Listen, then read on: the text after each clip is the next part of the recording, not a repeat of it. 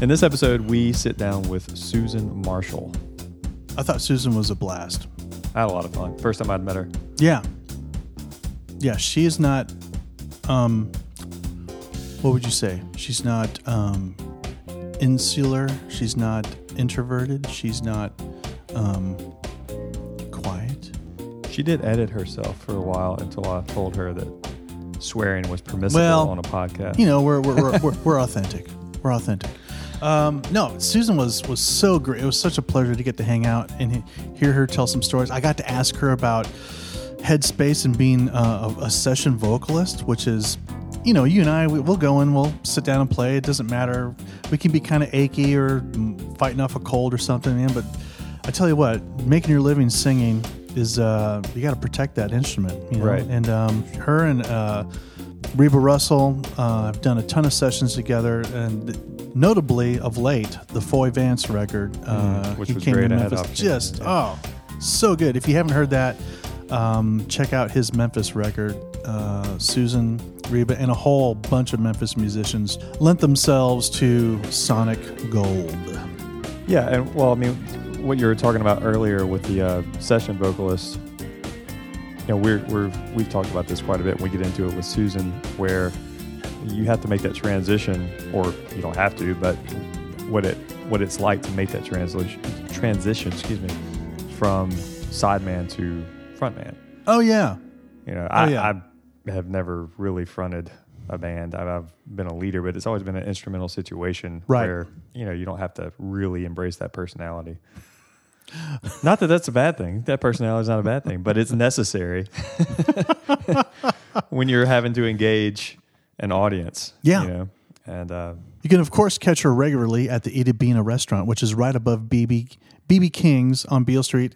And South 2nd, you know, that street has multiple names, but it's the one that runs right across Beale, right by the Peabody. Just check online. It's a nondescript, non-marqueed building with the entrance on the side, not on Beale, but on South 2nd right there. Anyway, you can ask somebody, you can find it. You can catch her regularly, and she is just a delightful artist. Please go see Susan. Well, welcome Susan Marshall to, you know, we have a studio now, don't we, Jonathan? We do. At the lovely Opera Memphis facilities.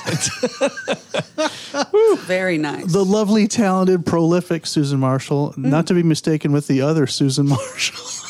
From Reptile Records in Nashville. Cheese. Who I'm sure is wonderful as well. Yes. Gosh, thanks for hanging out with us today. So we, by form, we always kind of start with a little biography, and it seems to just get the conversation flowing. So you want to tell us a little history of yourself?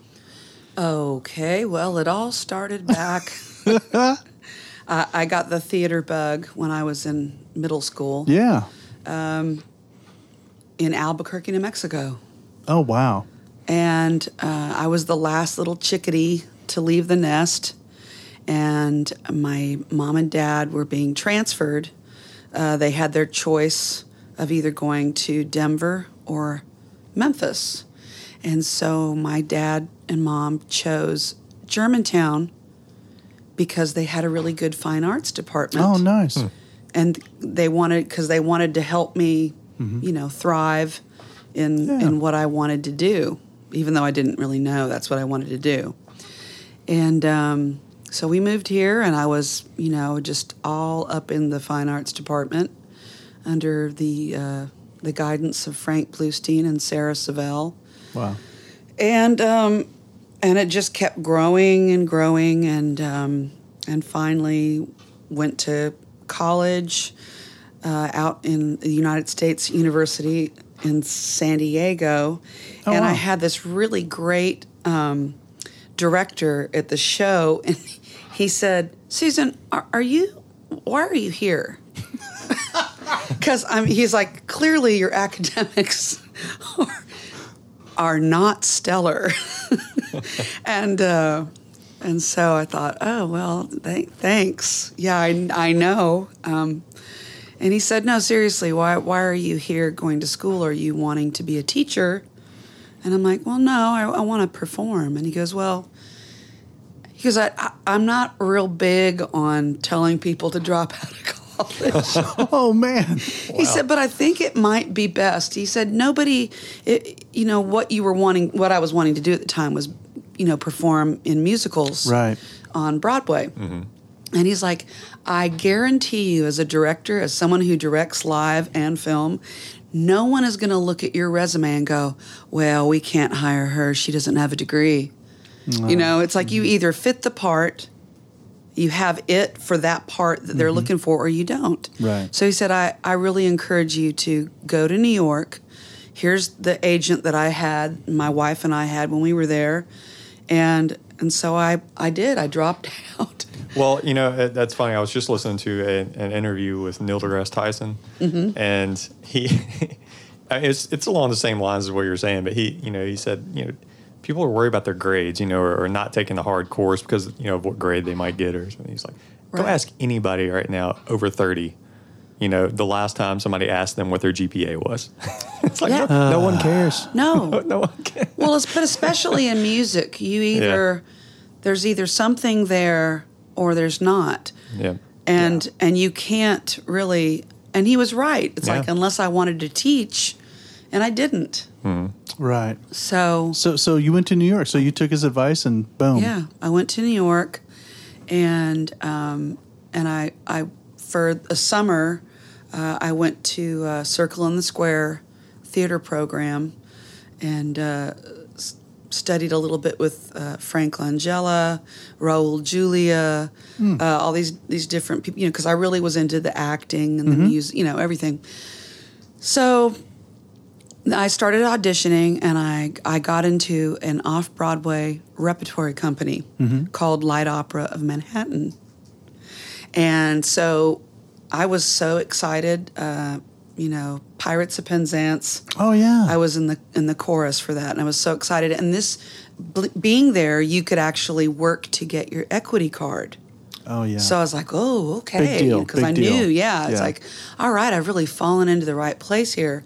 And then I started, even though I was a lyric soprano and really was studying to do all the soprano parts, because of my physique and red hair, they put me in all the mezzo lusty wench parts. And I was like, but I'm not a mezzo. At least not yet. I'm not. My voice hasn't really dropped, and so it kind of just either the soprano parts are always the ingenue, the sweet, Right. In operettas, and the mezzo roles are either the trollop who dies, or the comedic relief. And so I never got an ingenue role. The whole time I was there, I was either hamming it up as the comic, relief, or dying as the wench. So the side chick. Yeah, the side trollop. Every opera's got to have one. And so I did that for about 5 years, and I started, auditioning for more and more stuff, and I just could never get past that off-Broadway thing, even though I did a Broadway pending show, and I just got kind of tired. Like I just felt like, this is exhausting. I love New York City, but I'm so tired of being poor. And not knowing, just temping and all this stuff. So I finally decided to make the call to come back to Memphis. And I didn't want to, because I thought, if I come back, I'll have my tail between my legs. Right, sure. And everyone will think I'm a failure. Right, yeah. But I just really wanted to come home, have a soft place to land, and kind of regroup and think, what do you want to do, Susan? What do you want to do? Yeah. So I started helping. I moved back, lived with my mom and dad, which was not a good idea. Because when you've lived in New York for 5 years on your own, you're on your own. Yeah. Moving back with mom and dad under their roof and their rules. Oh. The dynamic of being the adult child it's a thing. Have you experienced that? Did you, or have you define adult child? It's well, I have. I often Anything feel over like I've 18. never grown up. In a similar vein, I was in L.A. and then I moved back in with my folks to St. Louis with the intent of going back to L.A. Ah. And so and I was 22, and so it was. They were very gracious, with some of the late nights and whatnot. But yeah, there's a special tension that arises out of that, and the adult child. Well, yeah, because if you've lived on your own at all, Right. Oh yeah. Are you kinda roommates? like- Are you parents? yeah, Yeah. not really sure what's going on here. It's a little awkward. Yeah, I bet. It is. No, I guess I've never. Especially never when experienced you're that. their little girl and you're the last one and you're always going to be their baby. Oh yeah. So So you mentioned coming back home. Mm-hmm. When did you move to Memphis as a the child? first time we moved was in 78. So I started my freshman year of high school in 78. Okay. I guess what I was getting at. So I'm always curious. Sometimes I don't know what. Like I know where I grew up, right? But like what I call home is sometimes it's weird. Like I know where home is now. It's home's where my family is, but it's. I guess the question I'm asking is, when did it feel like home? Because you traveled around a little bit before moving to Memphis, right? Or like the West Coast. Yes. Yeah. Right. I mean, I was born in Utah. Don't remember it. The first day of my life that I actually can recall, I must have been somewhere, at 2.5, I don't know, where the car door opens and I see this house and I'm running to it. And that was Eugene, Oregon. So we lived there for my dad was worked for this Litton Industries, Oh, wow. Monroe Calculator Company, and so he was the regional manager, and they would always be sending him to different places to get, that regional sales, spike going pretty well. So we moved a lot, and I have two sisters. One is 7 years older, and one is 10 years older. So I mean, I was really the baby. Oh yeah. Oh yeah. So after that, we moved. We lived in Eugene for a good 7 years. And my grandparents lived in Canada. So, my mom's mom and dad were she was Canadian. So we would drive up and down. They would lived in Kelowna, British Columbia, so beautiful. And it was a really great childhood. I mean, really beautiful being around the Rocky Mountains and the beautiful sea. And then I had my aunt and my cousins, my dad's sister, and his mother lived in California. And we ended up getting, my dad got transferred to work in Pasadena, California. And so we lived in Whittier. My aunt lived in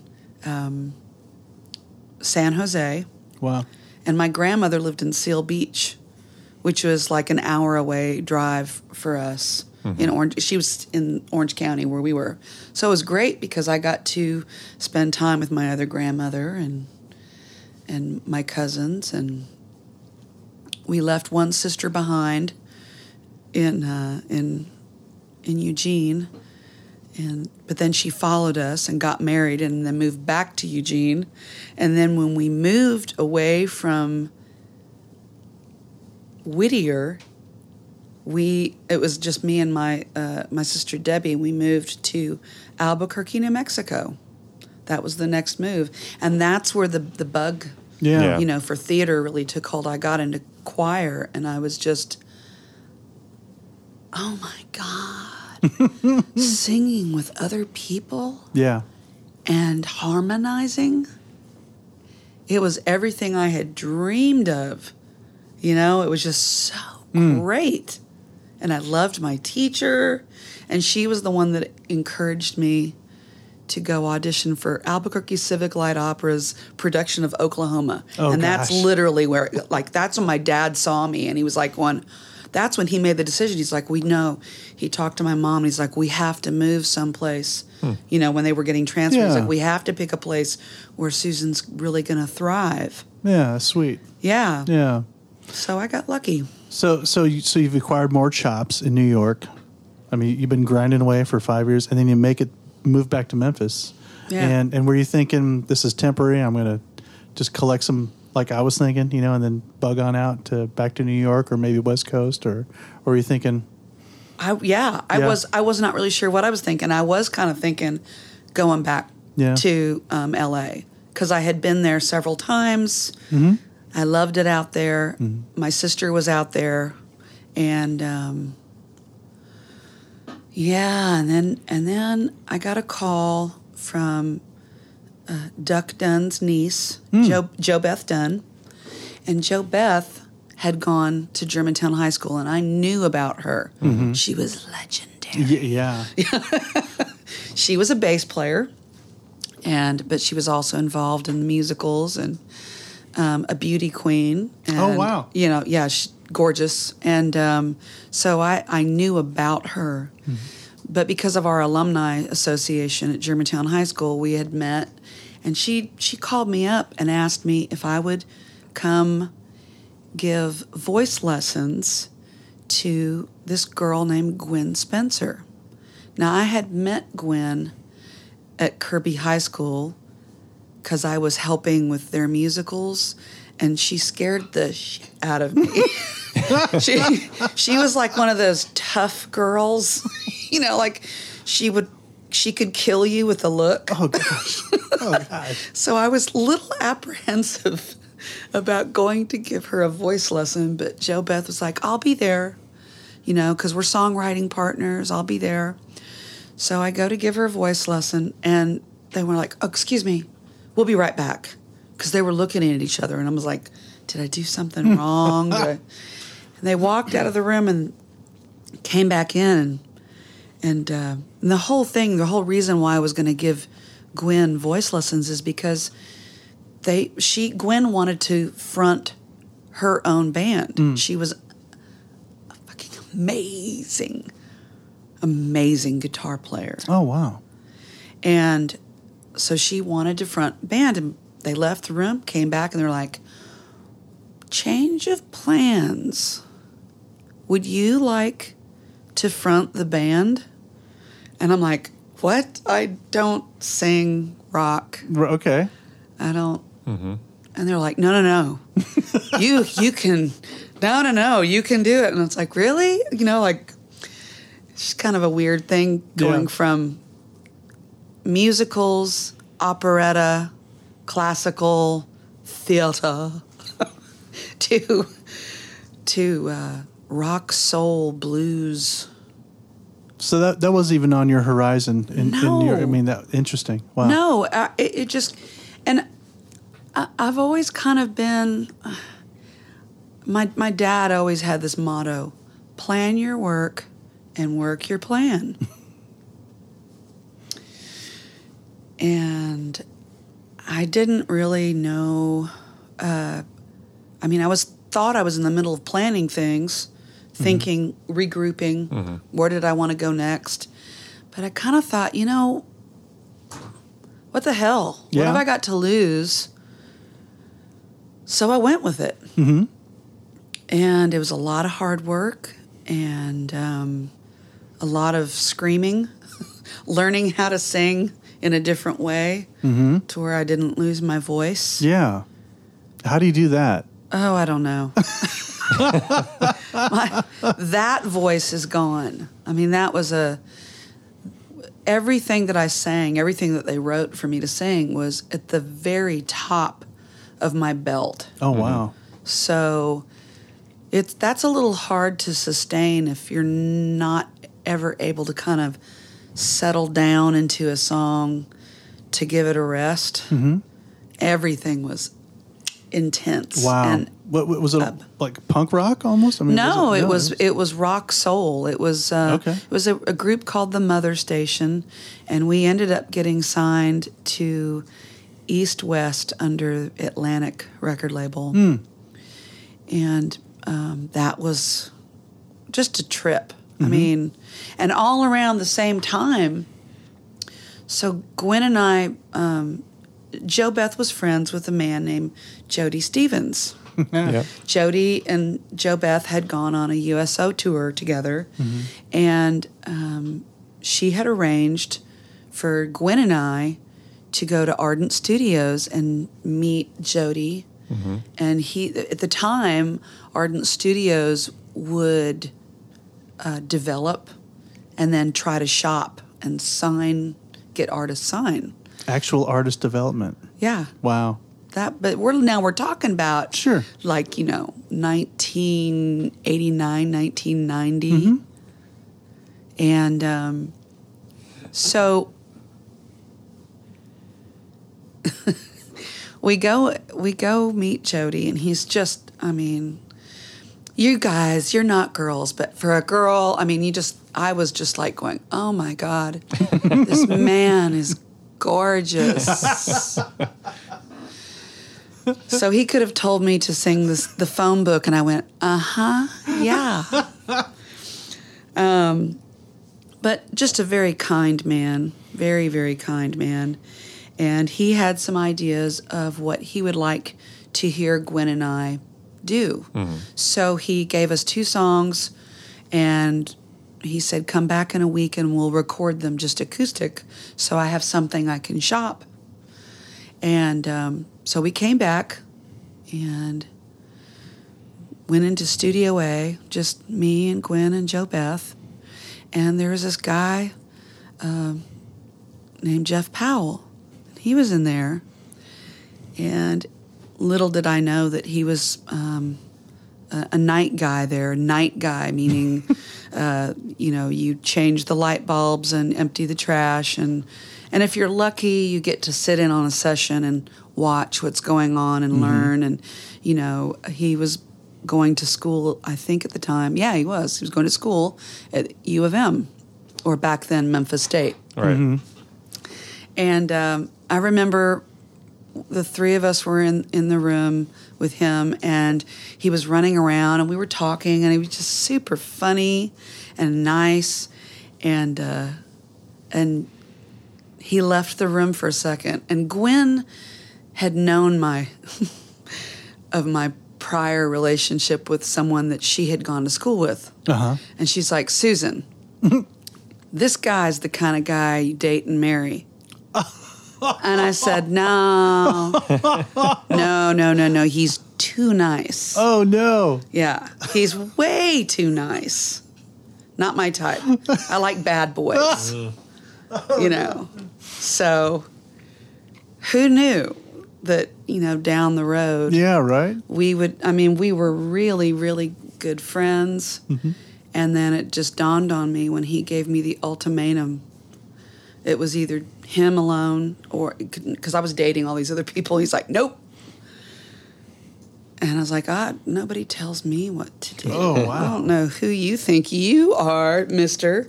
But it dawned on me like the next day because we used to talk on the phone all the time. I was like, damn it. I'm in love with this. Oh. Damn it. Oh, that's sweet. Yeah. So, I miss, he's my best friend. So we got married. The rest is history. There you go. We got married about 1.5 years, 2 years later. Wow. But we're inseparable. And now you're dedicated to the town of Memphis. Now that looks like you're going to be staying in town, right?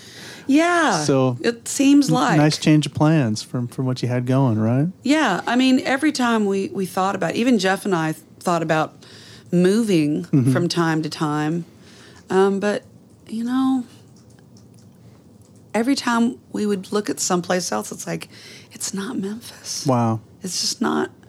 It's not Memphis, and we love Memphis, and we have made our home here, and we've tried to appreciate being nurtured by Memphis. Shit. Yeah. Okay. Jonathan just turned the laptop here. What you got? You can totally swear if you want to. Yes, we have the little E for expletive or. Yeah, I didn't know if it was if I was going to get beeped. No. Actually, it was very charming seeing you That's edit sweet. yourself. Yeah. That was great. So you get to meet Mr. Jody, drummer extraordinaire, and Ardent. He's been attached with Ardent forever, right? I mean, so this begins. Obviously, you meet people, they keep calling you back, and just it starts to grow. Yeah, I mean the first session, professional session that I ever got was because of Jeff. Mm-hmm. He was working with Tom Dowd. They were doing Leonard Skinner's 1991 record. Yeah. And Dale Rosington, who's married to Gary, she's a badass singer. Mm-hmm. And they needed a couple of singers to sing with her, to do the backups. And so Jeff had told Tom, he's like, my girlfriend sings, you know? And so he's like, well, he goes, great, I trust you, but she has to pass Dale's test, you know, because Dale, it's Dale's gig, man. She's got to, you know, if Dale's cool with it and they can blend, right, then cool. So I meet her. We go into the tape. There's like this little mailroom tape place that used to be in Ardent, and she just kind of, I don't know, she kind of looked at me and she was thinking, oh no, you know. But then she was like, okay, do this, and I did it, and she kind of gave the oh my, okay, that was not what I was expecting. Right. and which pleased me because I thought, oh, okay, you know. And then later on, I think I came back the next day, and Stephanie Bolton, who is a phenomenal singer, I actually also knew her from Kirby High School when I was working on their musicals.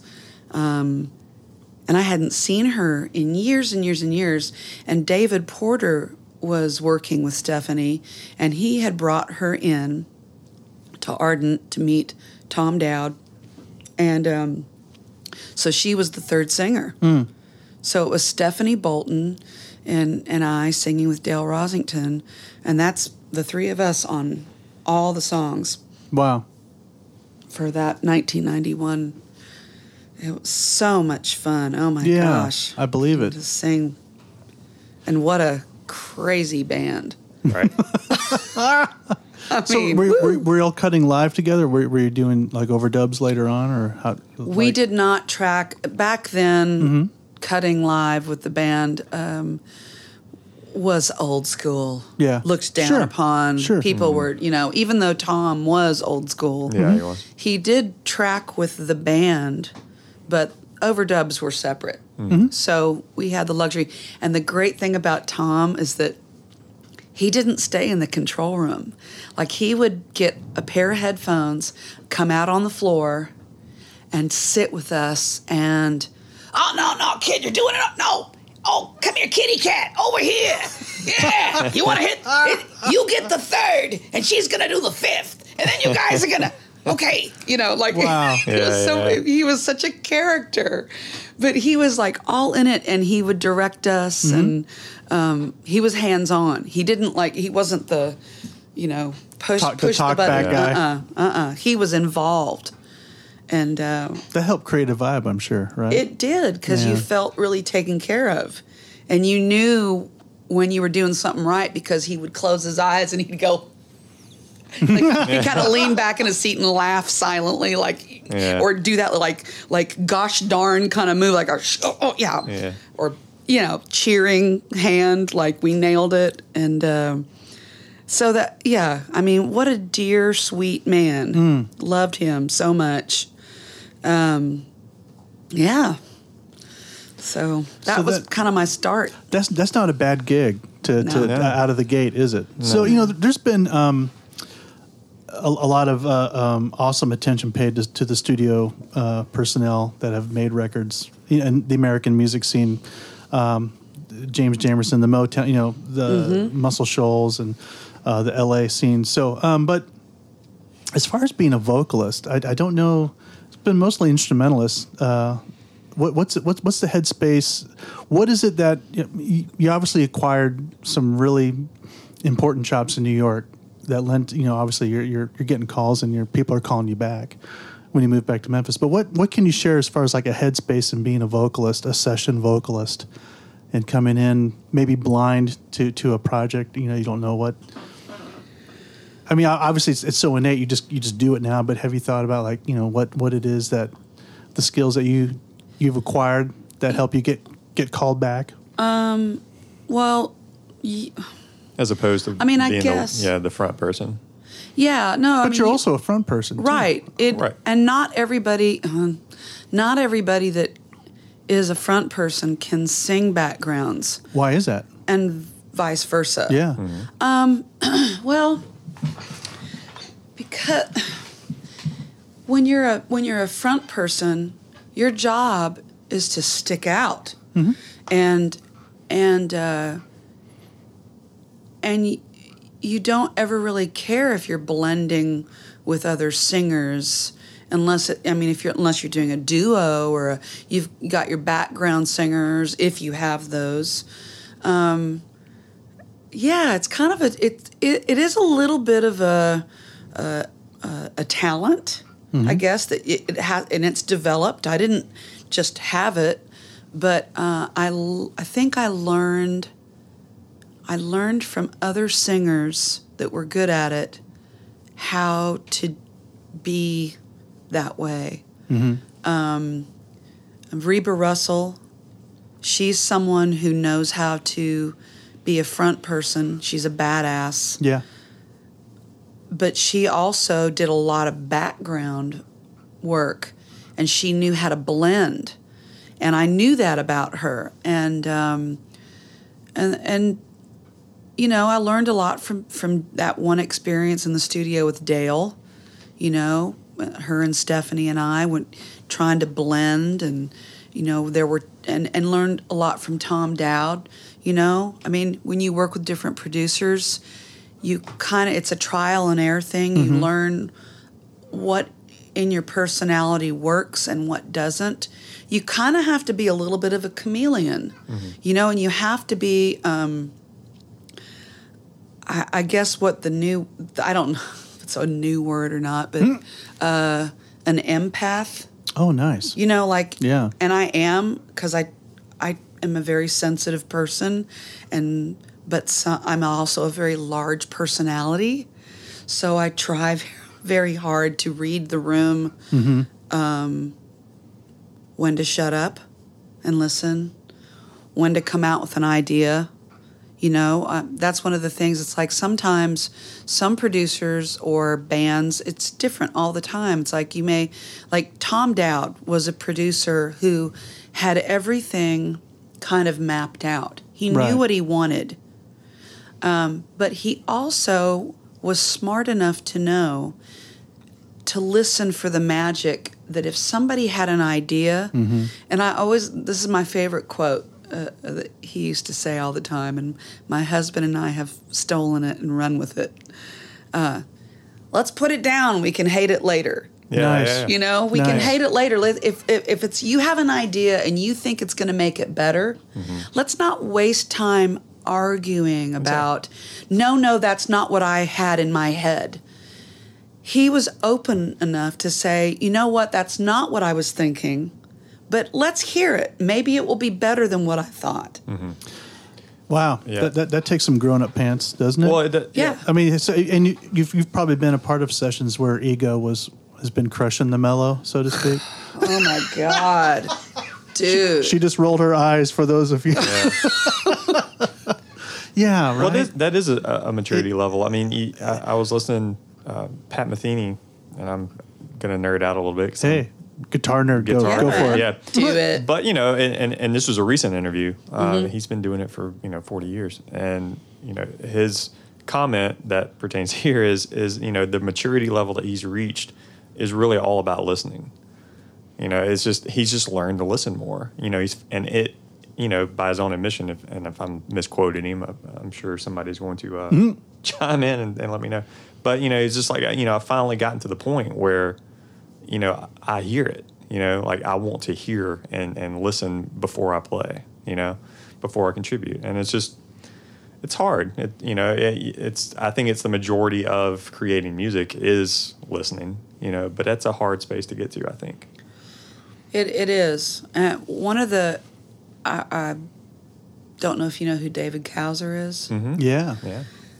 So, without even ever saying, I'm going to mentor you, I really look up to him, and I have learned a lot from him. He is really good at the whole minimalistic, let there be space. Yeah. If you don't have anything to say, don't say it musically. And I mean, everybody when we're young, we all want to show everything that we can do. Right. Sure. We want to cram that sack full of all the goodies that, and make sure that everyone knows all the tricks we got and and that's great. There's a time and a place for that. But also, like you said, that skill of listening to the other performers, and the other people in the room, that is actually that spirit, the unsaid stuff. Mm-hmm. That's a whole other entity in the room that guides everything. Yeah. And it's really important. And man, we sure could use a lot of that right now in the world. Oh, wow. Just saying. Yeah. What a contrast of what's it like to have a room full of folks who are like-minded in wanting to hear a great recording happen, as opposed to getting their own personal agenda done. Yeah. Yeah. Wow. Well, Yeah. you mentioned earlier, and we can go in two different directions with this. Same tree, two different branches. You mentioned co-writing earlier. Mm-hmm. But my theme this season has been process. Asking people their creative process. So when you sit down to write a song, my question is two parts.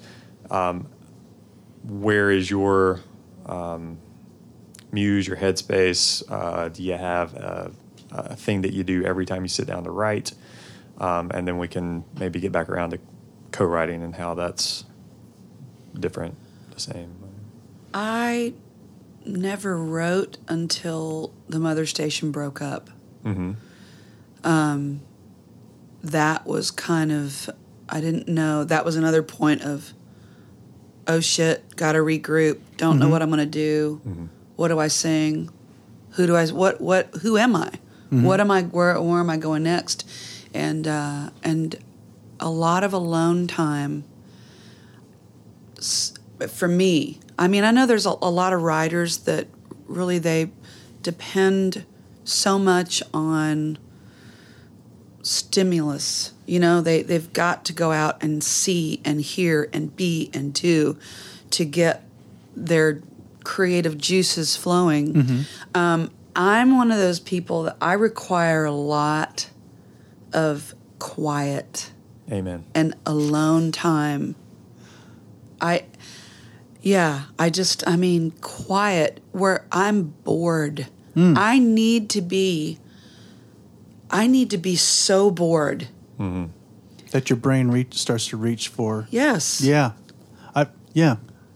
I've had some wild stuff, like while sweeping, like doing mundane things, my brain starts to get itchy and has to start to, like ideas. You tend to, I'm sure that's why people garden, or, and not saying gardening's mundane, but this some kind of task to where your brain starts to reach for creative things. Yeah, because you're relaxing it, because you're not actively thinking. You're doing something that is literally, or it's like a very Zen kind of place. And that's not, I mean, that's where that first space came from, was the lack of stimuli. You know, the lack of having other people to be around musically.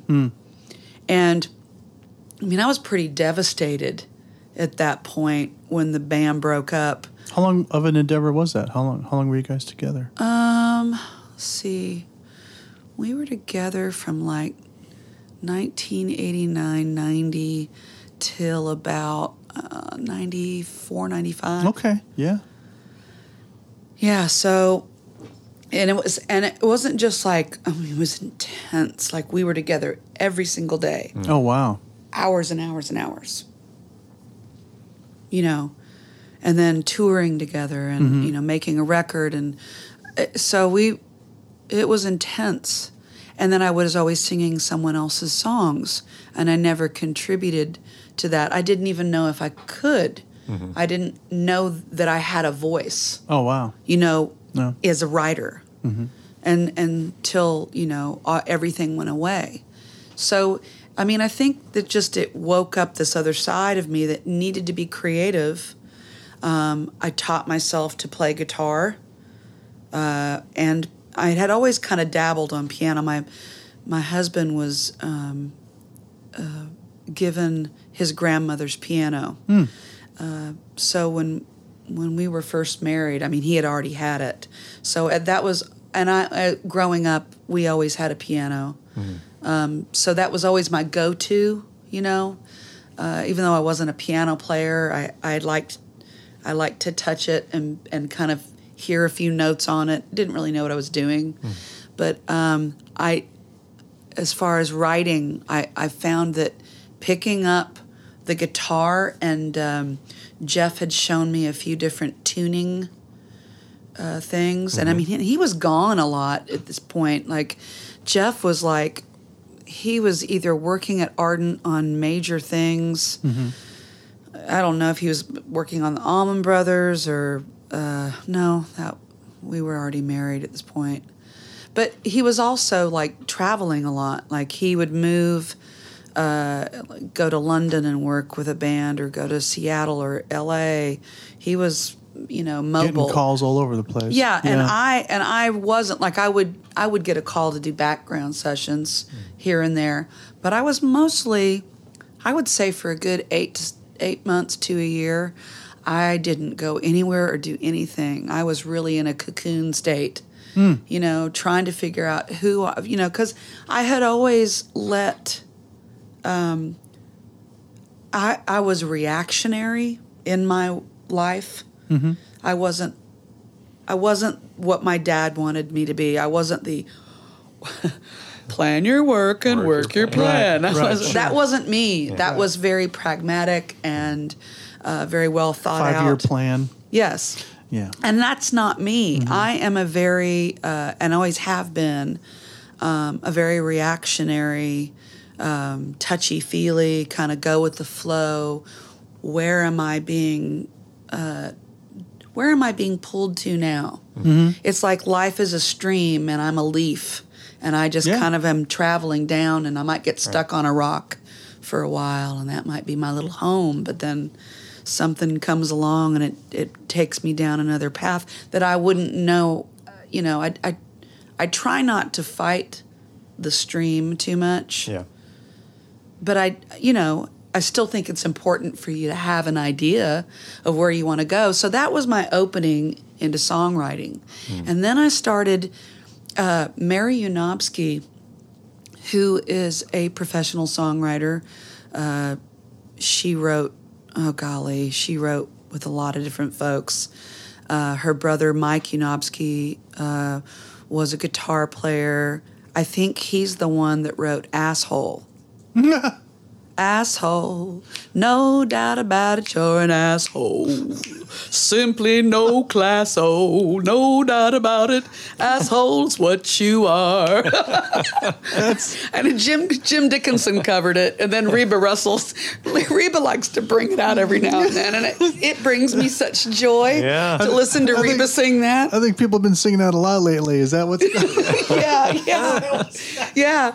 No, but so Mary, that's her brother. That Mary, I brought my first song that I wrote to Mary, and she, you know, I mean, I've had no training you know, and also to back up a little bit, in high school, I mean, like I did so poorly grade wise, like really poorly. In college, really poorly. I was not diagnosed with dyslexia until I went to college. Oh, and I was like, oh my Yeah, goodness. Oh, thank God. I thought I was fucking stupid. I didn't. Like, seriously. And back then, nobody knew. It wasn't really talked about. right. So, and even now, they're even discovering more and more that a lot of really creative people Sure. are dyslexic. And that's their way. The brain processes around. everything Yeah. so much differently. And yeah, so that cut some slack. So self-taught, I have this song. She's heard me sing. She invites me to her house. And she's like, so Susan, she's got this real calming voice. Why don't you play me a little something?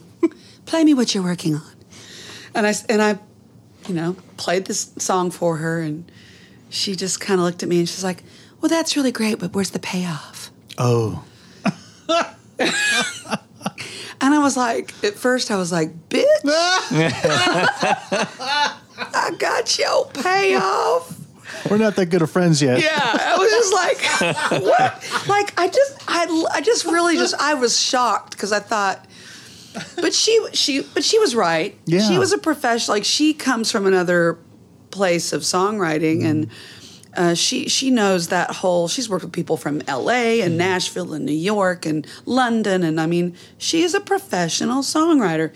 So I had to check my ego. And simmer down and listen to her. And so we started co-writing.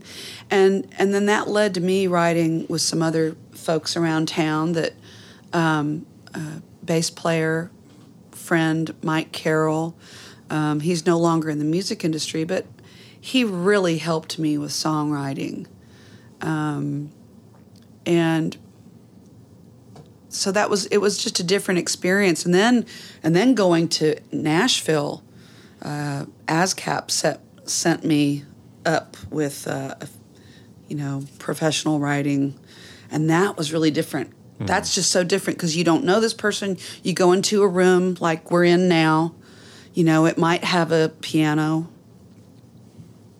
And you're meeting with somebody you've never met. And you've got 1 hour to write a hit song. Okay, and go. Let's go. Right. And that felt really sterile. But that's when I figured out, oh, okay. So there's a craft to this. And there is no, but what I learned in going back and forth is that there is no right or wrong in songwriting. Yeah. Yeah, I mean, I've been doing more pop writing lately. Yes, you have.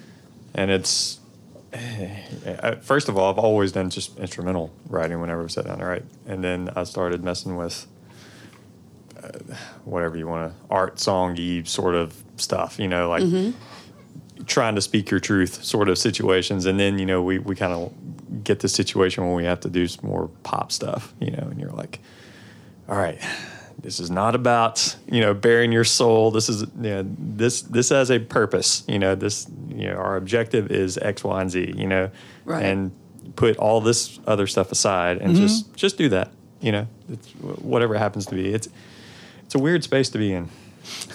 It is, because there's so many different variables. Right. And I mean, you try not to be cold with it, but, you know, but you're like, okay, I have a task. And I'm going to do this thing, you know. And, you know, and it doesn't have to mean, you know, anything. I know. It's just, it's getting yourself, erasing your head and getting into that space of finishing the task of what it is you're setting out to do, especially when you're co-writing. When you're co-writing, and you're so vulnerable because it's like, oh, is that other person going to think I'm terrible? Like, it's if I open my mouth and say, hey, what about, okay, da da da da da da da da da da da. That really sucks. Right. Yeah. Oh, it does? Oh, yeah, of course it does. I didn't mean that. What am I? Sorry. You know, it's a very vulnerable state to be in, to actually open your mouth and. Oh gosh, in our interview with Hamilton Harden from Made in Memphis, he true, there's no such thing as a good or bad song. Is that what we just said? Is that what you just said? Yeah, more or less. More or less. No right and wrong in songwriting. I'm sorry. Right. Yes. Yeah. Although he did point out that in songwriting there are two headspaces. You either write a song to where you're going to the people, whatever the mass, the largest popular. common, not right, Yeah. or as an artist you're asking people to come to you. Right. Right. Yeah, I remember that. That's right? really Remember good. that? Yeah, And that's something that's kind of helped me, where I'm thinking like, okay, well, this is something that I would really dig, but I'm kind of weird and nerdy, so. Yeah, you have to set that aside. There's a little bit of headspace judo that goes on, I think. And and if you've decided like, well, in this moment I'm just going to be artist and this is just me doing a thing, then that's, I think, you're kind of, and that was interesting when he said that. It's not that was the song helpful. that you have, that you have to set that aside, that bring the people to you part of you aside. It doesn't necessarily mean the writing the song for the masses, so to speak, is bad by any stretch. You want it to be good. Right. Hello, how you doing? And we'll take a slight pause for the cause. We should have.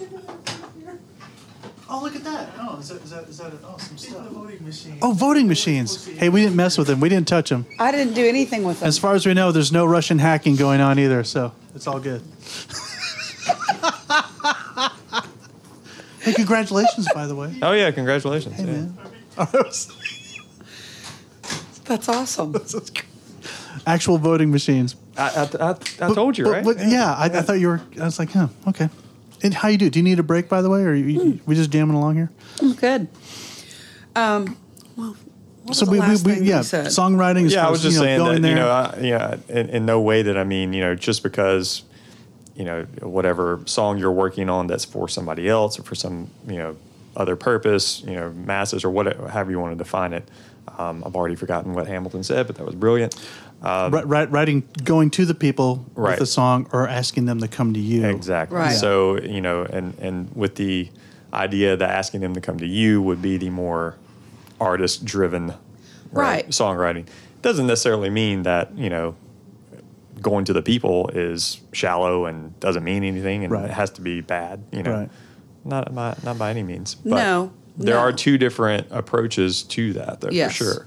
Yeah, I mean, I can't remember. I don't even remember where or when this was and who said it, but I was at a show, and it was a singer-songwriter show, and somebody leaned over and was like, "God, person is so indulgent." Oh. Wow. And I was just thinking, well, isn't that what an artist is? I mean, seriously, like what? Yeah. I just remember thinking that asshole comment you just made. You don't even. I mean, thank God, your artists are supposed to be self-indulgent. If you go somewhere for dessert, hopefully the pastry chef has been indulgent. Yeah. But self-indulgent is just like, self-indulgent. I'm sure probably a lot of people call Dylan self-indulgent. Oh, well. Lucinda Williams self-indulgent. Mm-hmm. Thank God, because they're great writers. Yeah. Those are also writers. I mean, like when you're saying, like Lucinda, she's written a lot of songs that were very personal. Mm-hmm. But also because they're so personal, they do translate, and some songs do go both ways. Yeah. Where it's which is a phenomenon to me. Mm-hmm. The golden mean. Yeah. Yeah. That's Yeah. Because it's like if it's so personal and it wasn't meant, when an artist is being self-indulgent and needing to exercise the demons Right. that, they need to, it is also very comical in a way when other people relate to it in such a way. For example, Every Breath You Take. He wrote that about divorce. It's kind of a creepy song. It is, Yeah. but people want that. I've had so many people say, "Would you sing this song at our wedding?" And I'm like, "Absolutely not." Yeah. Right. Have you Nope. actually sat down with the lyrics? When I was playing a ton of weddings in St. Louis, in the 90s, and it was still such a big song of, like, for first dances of "Saving All My Love for You," which is about a side chick having this discussion with her man that you need your family but tonight is the night. I'm thinking like you've only heard the chorus. Obviously, you've only heard the chorus. You haven't heard this whole story arc of a woman who's the side chick, and she's wrestling with a married man and his family. You really, the first dance at your wedding? Okay, here we go. It was just always kind of surreal. Like, this has got to be the weirdest. All the time, like, there was a while, like, can we? I'm thinking, just whatever. Okay, it's just. It's kind of, that was maybe, I don't know if that was nationwide, but that was like a St. Louis thing. Oh yeah, no. Okay, It's right. It's funny. Yeah, it's kind of weird. isn't it? Okay. Yeah. So you're gigging. So you and Jeff are making a home, and he's getting gigs, and you're getting gigs, and here we are. It's almost 2020, and technology has been a cruel driving force. Obviously, as artists, we embrace it and run with it. But, so how has the business, the artistry changed with technology? I've got a laptop right here tracking our podcast and, going from tape. You've experienced, you and Jeff, I'm sure Jeff, very, Oh yeah. So how's that, if you could, I know that's a big question to ask, but, like, have you thought about how, this how things have changed very quickly and continue to do so? Yeah. Now we're having a backlash of, vinyl is outselling CDs. Yeah. So talk about his main, is that one of his main, like, That's what he does now. He rarely records anymore. He picks and chooses who he wants to work with. Yeah. If he wants to produce or engineer something. Thank God he still works with me. Aw. But no, he's doing vinyl out of Sam Phillips. But no, that everything has changed so much, and I watched the whole decline of where he was. Ardent Studios. When I met, it was just when all this new technology was coming out. CDs were already out for a while, couple of years, and just watching, like, the whole record industry was changing, and because of the technology, it was all happening at the same time. Record labels were eating up other record labels to where there weren't as many, and budgets were getting smaller because people were going into home studios, and it's just all imploding, right? And radio stations are all gobbled, Clear Channel. Yeah.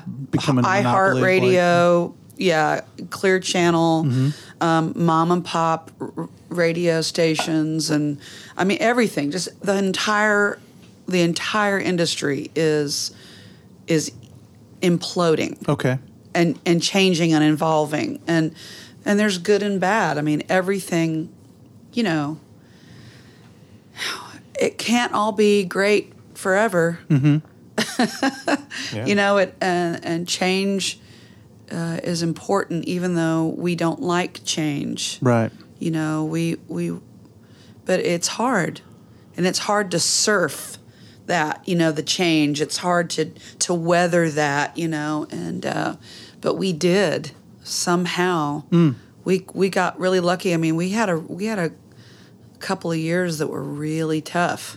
That both of us were just, by the time 2007, 2008 came along. Oh, with the housing and all that. Budgets, by that time, record budgets, Right. It was just so weird. And thank God Jeff had the foresight. And it wasn't even foresight. It was just, he felt compelled to learn how to cut vinyl. Yeah. Were you surprised by that? I kind of was a little bit, Yeah. but I thought, he said, "What do you think about that?" I'm like, "I think you should do whatever you want to do. Yeah. I support you, whatever you want to do." So, I mean, he was still engineering and producing stuff, but he was also learning the craft of cutting vinyl. It took years and years and years before he ever did it on his own. Wow. And now he's one of the top vinyl cutters in the world. Yeah, I mean, there's probably like 100 people in the world that cut vinyl. I have to get him on the show. Can you talk a little bit about why it's so nuanced? Like what are some of the why is it that way? There probably used to be a lot more Sure. back when vinyl was the only thing. But when everything imploded, when CDs came out and vinyl was not, it was dying. I remember how scared everybody was. Everyone in the industry was freaking out about, oh my God, vinyl's going away. Oh my God, what are we going to do? And everything was changing. But yeah, I don't know. I just, it's making a huge comeback. I mean, so I'm with the Recording Academy. I volunteer my time. And one of the things that, we've known for a while now and looking at data is that streaming is the number one way that people, ingest music. Right. They don't download anymore. Right. That used to be the big thing. Right. And now that's by the wayside. So streaming is number one. Right. Vinyl is number two. Nice. That's a mind blower, actually. It is. And Yeah, so it's just how it's come back full circle, but it is because Jeff says this. It's, our world and how we love technology, and we let it kind of rule our lives. And our brains are so, we're just on to the next thing. Our attention spans, we're all on our phones. Mm-hmm. Sure. We all have the attention span of a 2-year-old now because we have to have that phone and that quick fix and that whatever. And but the thing about vinyl is it's a very relaxing thing because the listener has to invest 45 minutes to an hour, but probably like 45 minutes because you can only really put 23 minutes on each side. Yeah. Yeah. Right. And so you're investing. You're not sitting there like with CDs or with streaming. It's a per song. It's click, click, click, click, click. Yeah. I don't want to listen to something else. But with vinyl, it's a commitment. Yeah. It's a commitment. Yeah. And it's you're investing your time to digest this, piece of art. And you're looking, it's a physical thing, so you're looking at the credits, you're looking at the artwork. Back to when I was young, and I just think about how you would dream and try to picture the session. Yeah. You'd listening to the music, poring over the liner notes, wondering, who's Tom Dowd? I wonder who that guy is. I remember having that when I finally met him. I'm like, I remember seeing his name on the back of an Aretha Franklin, record, and just things like that. It's a whole different experience. It doesn't mean it's right or wrong. It's just, it's different. Yeah. But nobody's lamenting the loss of like a Discman. But they're going to hold on to their record player. Right. Yeah, it's interesting. That's cool. What are some recent sessions that kind of stand out?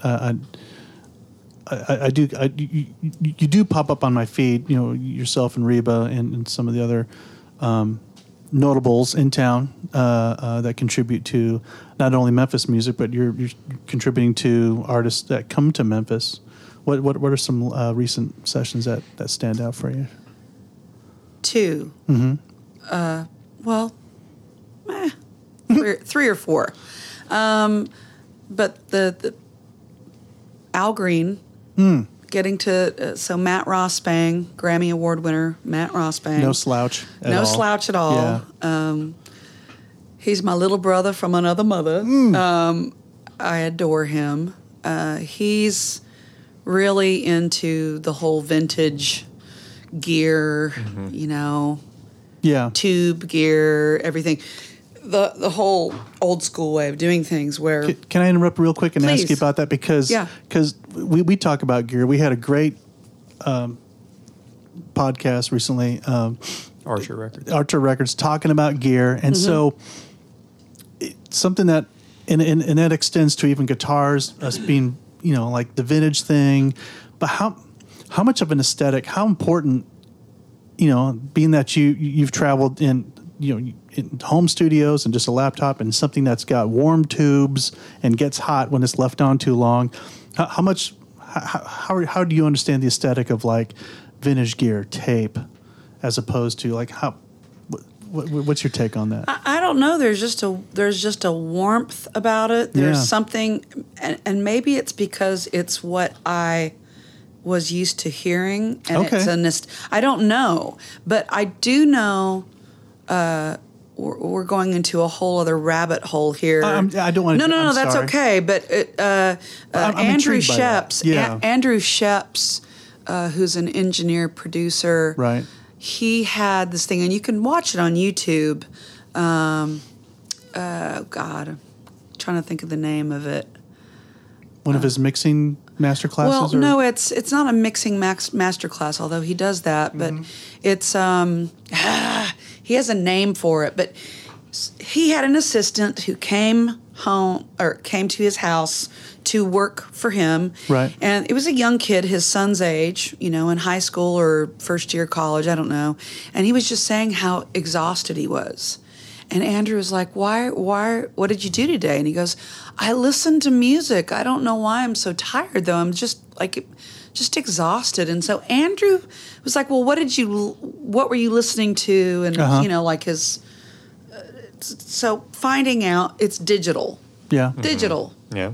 Yeah. And Andrew has this whole thing. You really should watch it. It's fascinating. But he thought there was something to this. He's like, why would you be so fatigued listening to music? Right. Come to find out, he was listening to a lot of MP3s. Oh, yeah. Well, MP3s don't have all the information in it. Sure. Right. Yeah. There's lots of information taken out.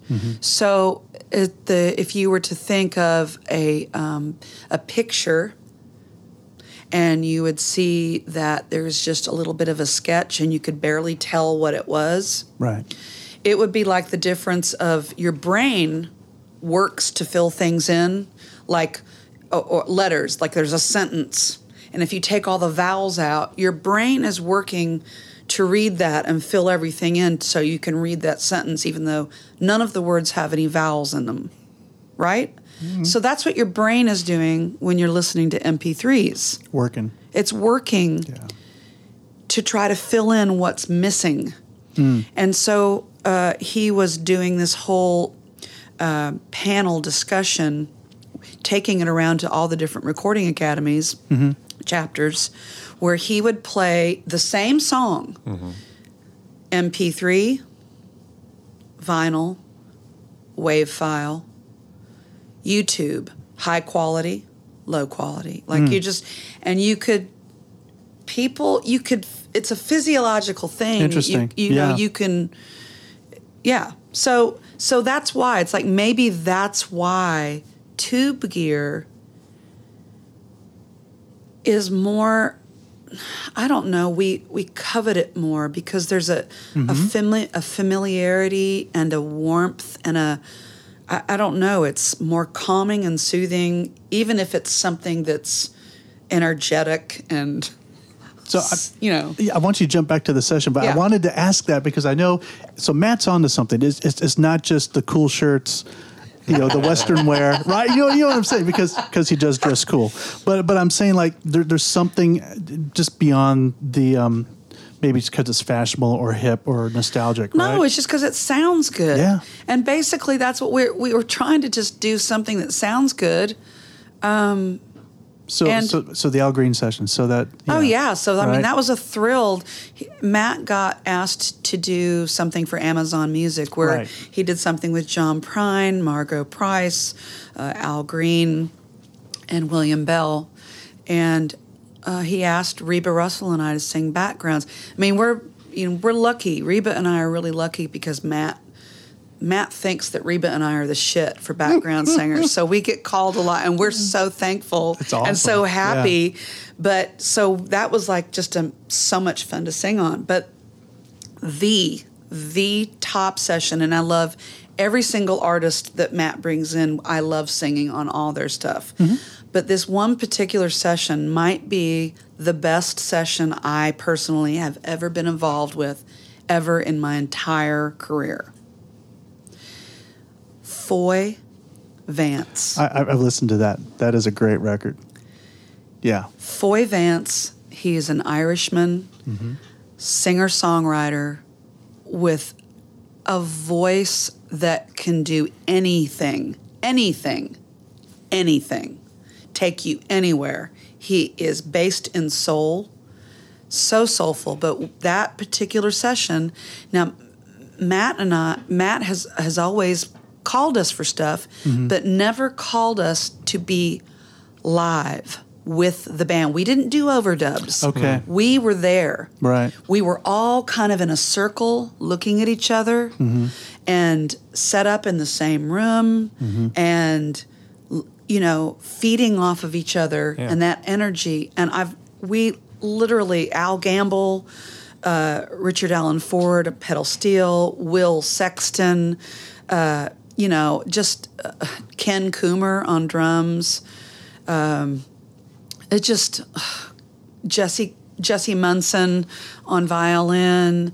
It was a magical thing to cut. When we're only supposed to cut like 4 or 5 songs, but it was going so well that he wanted to come back. So we cut 5 songs in one day. We came back and we cut another 5 songs. Oh, wow. And we'd never heard them. We didn't, but it was just the most magical thing I have ever. And I told Matt, I'm like, I never want to cut backgrounds any other way. But he was like, okay, not every artist Right. is that Can good. do that. Because his voice was like, we had to probably do the song, I don't know, maybe up to 5 times for everybody to really figure out where they were pulling in and pulling out and, getting that right level. And I don't know, but not every artist that he's going to work with is going to be able to pull that off. Yeah. So, wow. That's lovely. That's awesome. Yeah. Yeah, go hear that. That is a... Yeah, the record's called To Memphis. Yeah. Foy Vance. Yeah, in comparison, a friend of mine is a huge fan of Foy Vance, and his favorite track, I want to say She Burns. Oh, yeah. Produced by Elton John, actually. And that's a far more, I can't think of the term, but like it's kind of got a European, like a Euro kind of pop vibe to it. Yeah. And it's great too, so to contrast it, yeah, but he sounds like is Van Morrison kind of Van Morrison-ish? No, but he's got that, to be like, to hear him in a Memphis type vibe, it's like, well, that's what he sounds like. It's great. Yeah. But I mean, if you listen to all his work, right, it's all extremely, very, very different. Yep. And I know that people, we all like to know, well, what kind of artist is he? Right. He's an artist. Yeah. Yeah. Yeah. Right. Yeah. So he's not to be pigeonholed. Yeah. He's the kind of artist that is a true artist. He does different things all the time. So you cannot pigeonhole him genre-wise. Right. He's going to take you everywhere he's feeling he needs to go. That's cool. And I love that. That's sweet. So the Foy session, so to speak.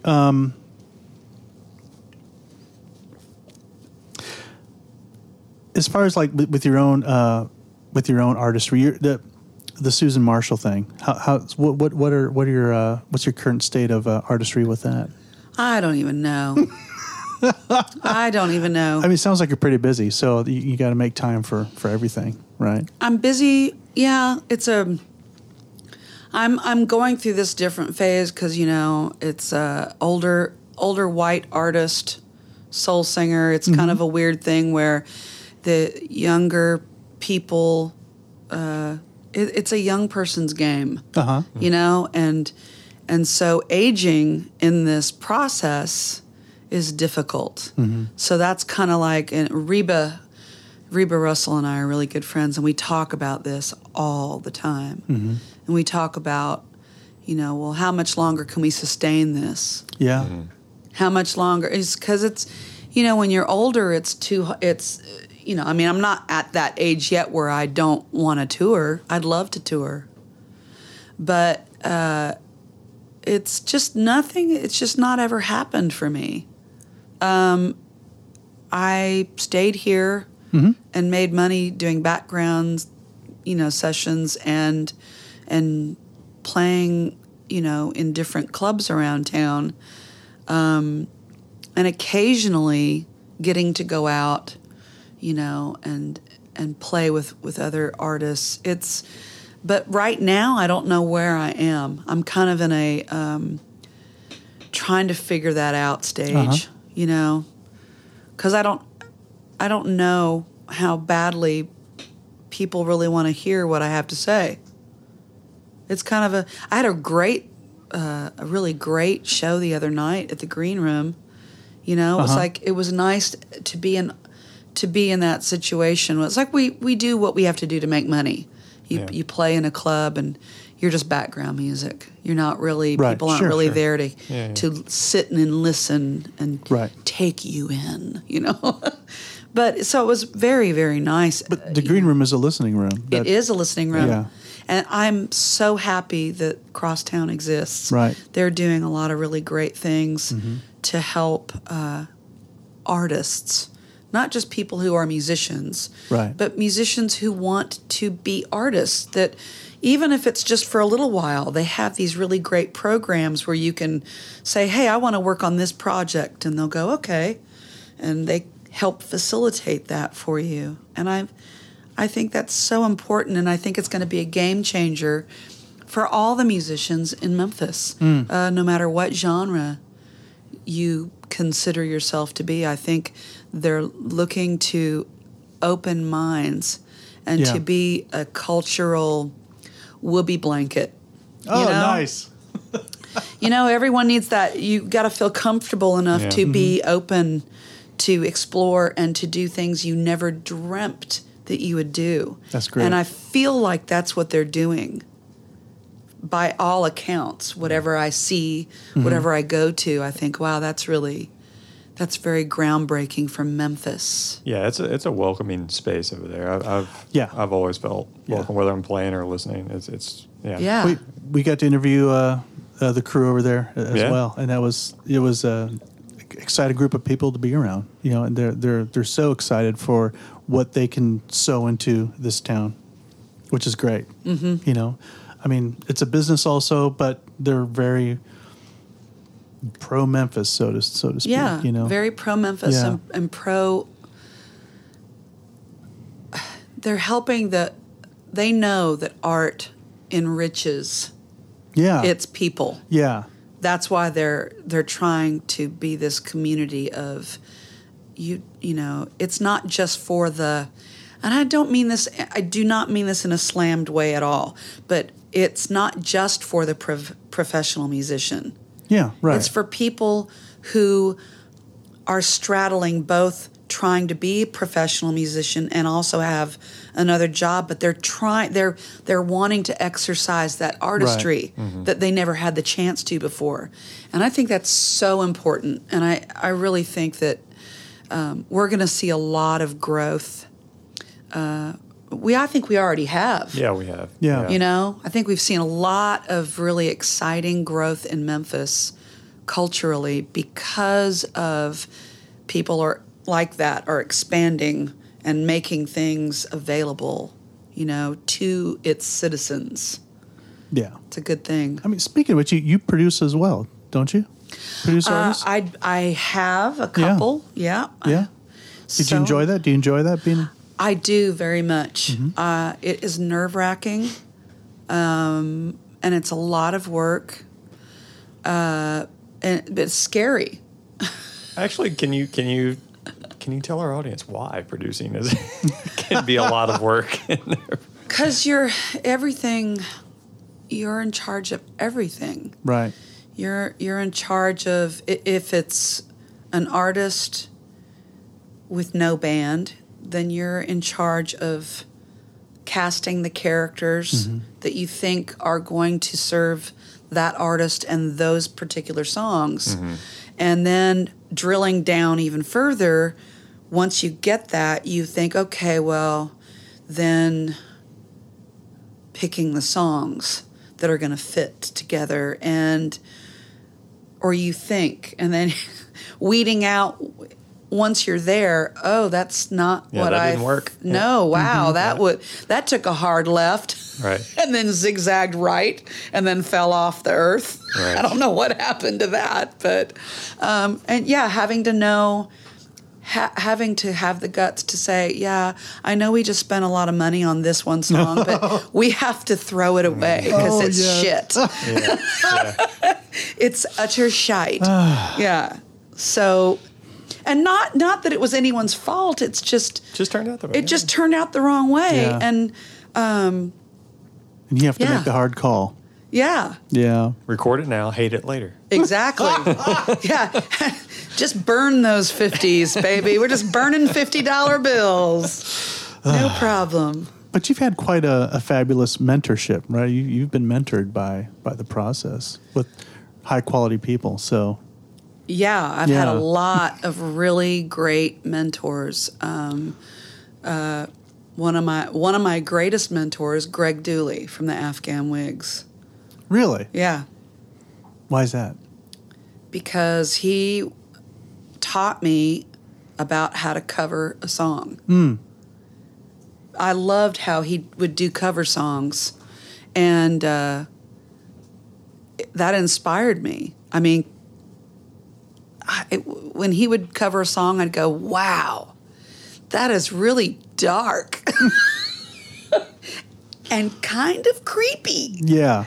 Why do I like that so much? Wow. Oh, that's great. Yeah. My wife loves what would you call it? Almost like a she loves it when, especially like in film, like Netflix, they'll take something like a Carpenter's, and then some like a Billie Eilish will do like this gothic, minor and out. right? And she goes, "Oh, I just love that." It's like, really? That's kind of cool.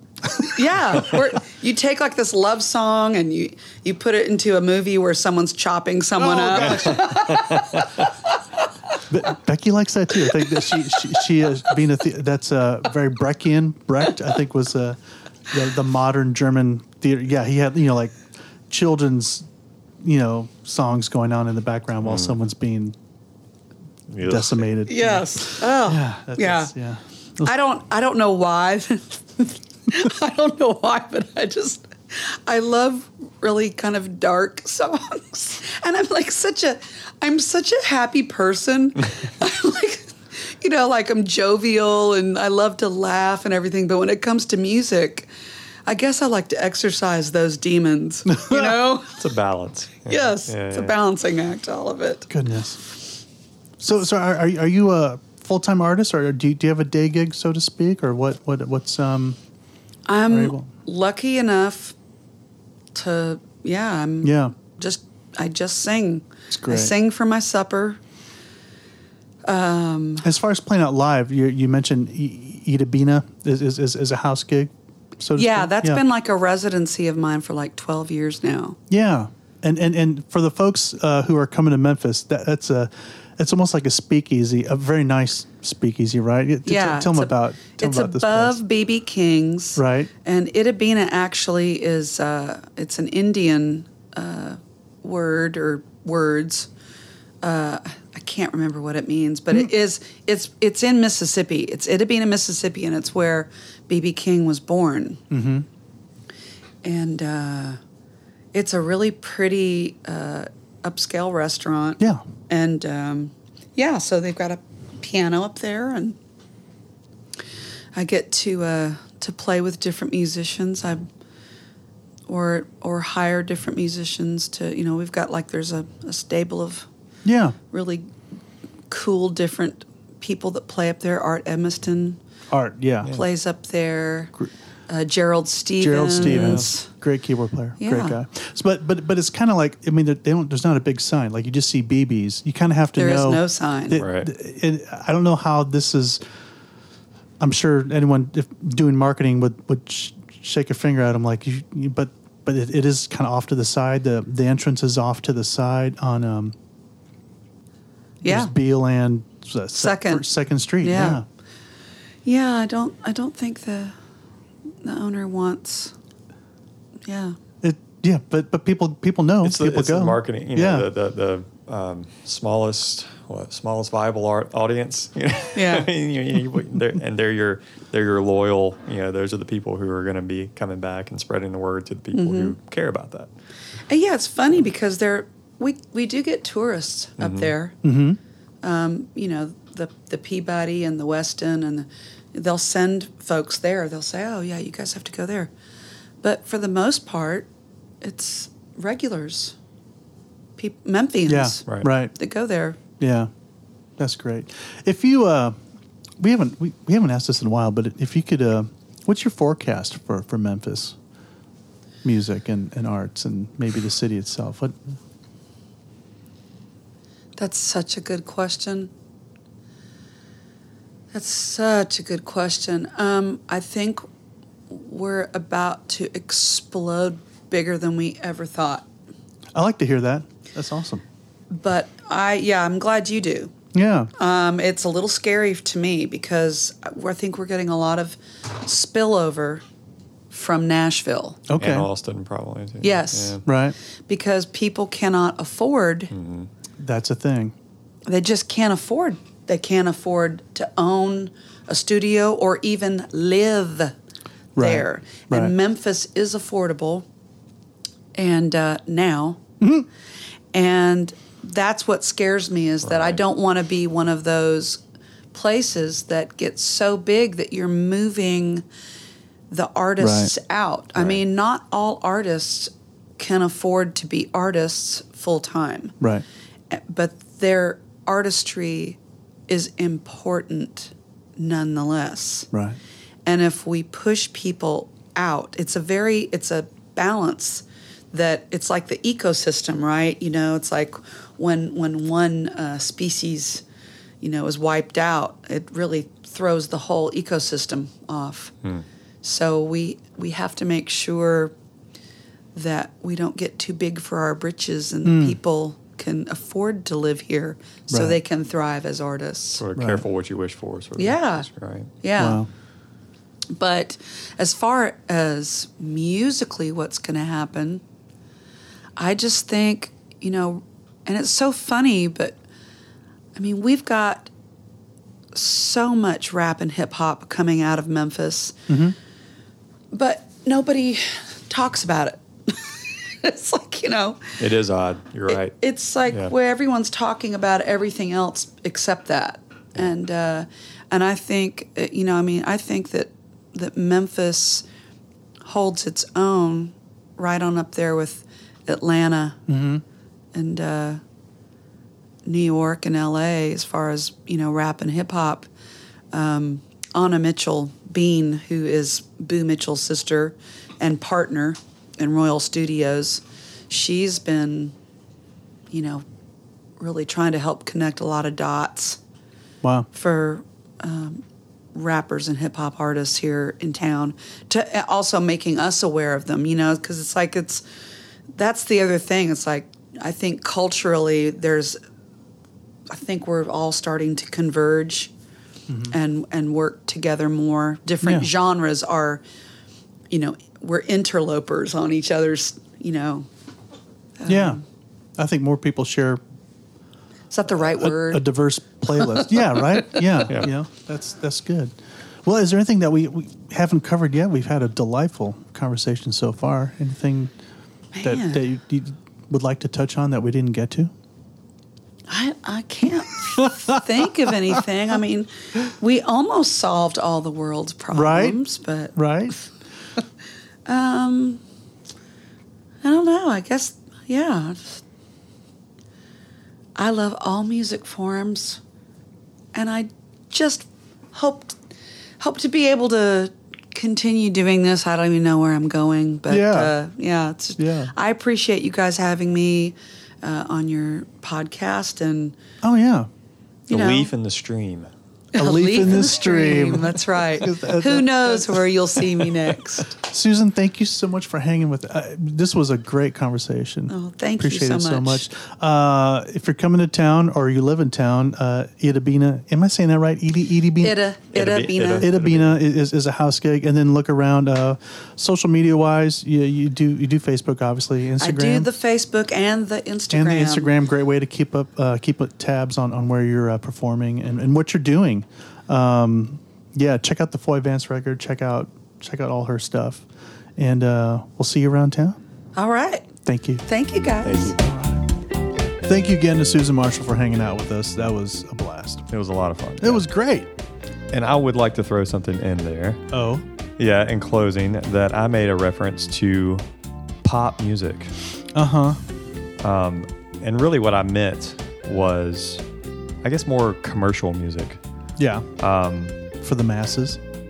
Yeah, well, I mean, pop music I think is for the masses, but I think commercial, and what I was specifically referring to, and I just didn't elaborate on in the conversation, was that you and I have been, we've had a project or two where we've had to write more commercial background sort of situations, and yes, it's pop related, but we got a furniture ad placed. Yeah, right. We sold some furniture. But I didn't want to come across as saying that popular music was the same as pop or commercial or anything less than. Right. No, I think folks would get that. But thank you for clarifying. Yeah. Anyway, I just wanted to get that out. Coming back around to Susan, covering again what it means to be an artist, what it means to be a session musician, being in charge of your own creativity, lending creativity to something that's not your own project. She's got it going on. She's got it dialed in. Just working and being flexible and, hustling. Yeah. Her headspace is ninja level. Yes. Session musician, and I hope you caught that. See you next episode. See you next episode.